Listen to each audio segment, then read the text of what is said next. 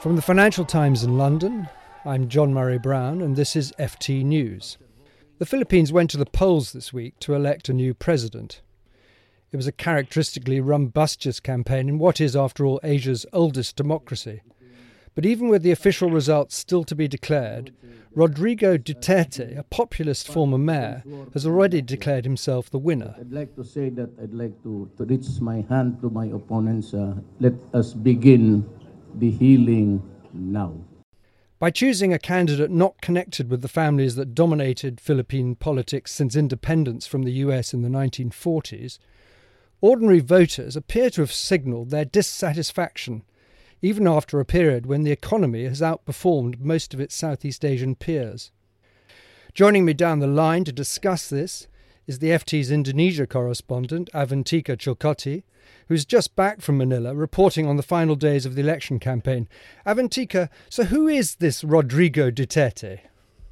John, I think that's the question everybody's asking outside of the Philippines right now.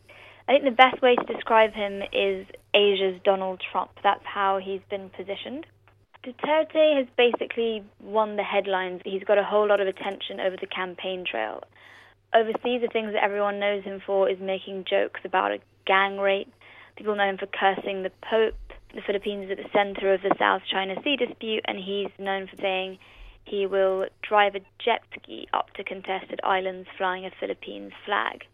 I mean, that's why people say he's Asia's Donald Trump. He has these sort of big, brazen statements and not much substance under it. But in other ways, he's actually nothing like Donald Trump. I mean, he actually has a track record in government for the last 20 years. He's been in government in Davao City, in sort of the south of the archipelago.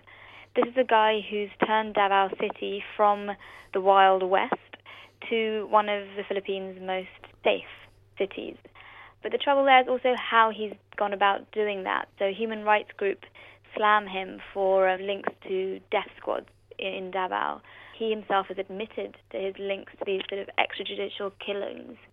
His promise is to clamp down on drugs and crime by whatever means it takes. And again, the sensational comments continue. He says that, the waters around Manila will be clogged with 100 dead bodies because he's just going to kill all the suspected criminals. The best way to describe him is someone who's caught the public imagination, but at the moment no one really knows who he is when it comes to policy and real action. So if there's one thing perhaps from this election result that is clear, ordinary Filipinos are unhappy with the pattern of development, the inequality that still exists. What do you think President Duterte can do to address these challenges? As you say, I think the number one reason why you're not seeing an establishment candidate like Mar Rojas or even Grace Poe, who promised to pretty much continue what the Aquino administration had started. The reason these guys haven't done well is that people think that the poor masses haven't benefited from the top-line economic growth in the Philippines. I think last year, the percent of the population living in poverty was about 26%. The last government has done stuff. There was conditional cash transfers. They've upped spending on social services and things. But everyday concerns of the poor masses, I mean, whether they're valid concerns or not, I think they haven't been answered. A lot of the fragile poor are very far outside of Manila. And something like a farmer, just giving them infrastructure, farm-to-market roads, helping them with irrigation, rice prices, just tackling the very basic textbook problems could really improve that poverty rate quite quickly. What do you think is the danger that the economy is now in with his election? We saw some nervousness in the markets ahead of the vote. The peso, the Philippine currency, for example, was under pressure, and the stock exchange took a little bit of a knock last week. But are those jitters justified in any way, do you think? If you look at the macro fundamentals of the Philippines, I interviewed the finance minister last week, and as he says, and most people in government say, they're on a positive cycle that will be difficult to derail.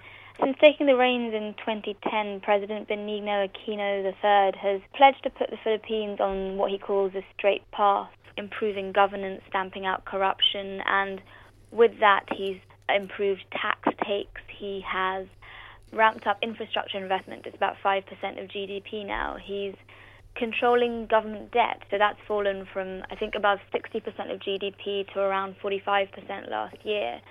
So when it comes to the macros, this is an economy that's on the straight and narrow. I think over the last 5 years, the average annual growth is about 6.3%.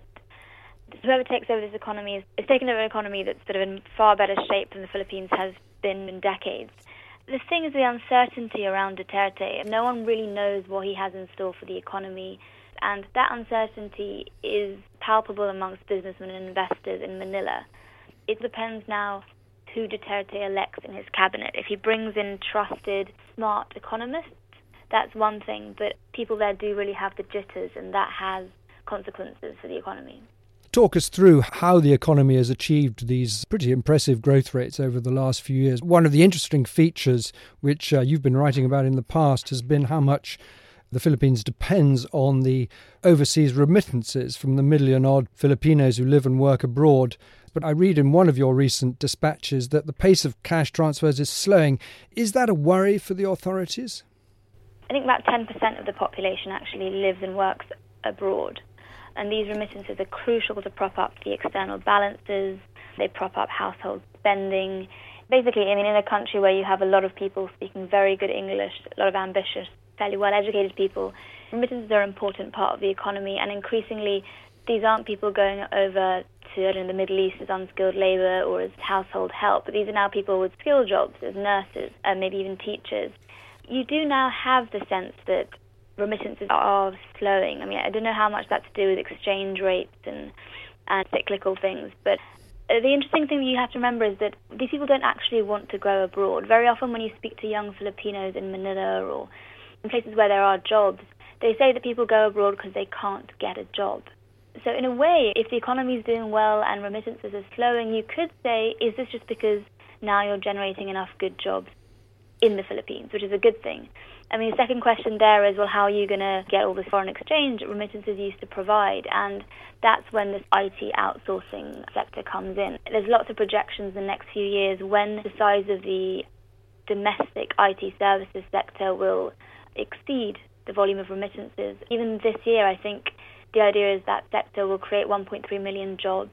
If you look at the central fancy part of Manila, Makati, the office vacancy rates are only about 2%, which is ridiculously low. And that's because this IT services sector is doing so well. One looming concern, or issue at least, for most Southeast Asian economies is the effect of the slowdown in China. What impact could that have on the Philippines, or are they less dependent than other countries on Chinese growth? I think the latest data I have is a couple of years ago, but it was the second largest trading partner, almost 15% of total trade. I would say actually that the biggest concern is geopolitics with China. There have been rising tensions in the South China Sea. There's been Filipino fishermen going up to Scarborough Shoal and claiming that there's water cannons and Chinese boats pushing them away. And when you get this kind of tension, what you also get is Chinese people importing from the Philippines are cracking down on shipments. This trade-off between wanting Chinese investment and Chinese trade, and at the same time trying to stand up to China in contested waters. I think that's kind of at the moment the difficult dynamic. So looking forward, what do you see as the main risks to the Philippine economy? Even if you look at the ADB, the IMF, the World Bank, they all have pretty strong growth forecasts even for this year. We're looking at 6%, 6.4%. And unless something unravels very quickly, there's not much reason to think that that's going to change. The big risk is, again, it's just the uncertainty of a Duterte character. This is someone who has no experience in national level politics. In a country where personality is so important, we haven't really asked, or we haven't really got answers on what he plans for the economy. OK, Avantika, thanks so much. We're moving into an uncertain era, but at least on sound foundations.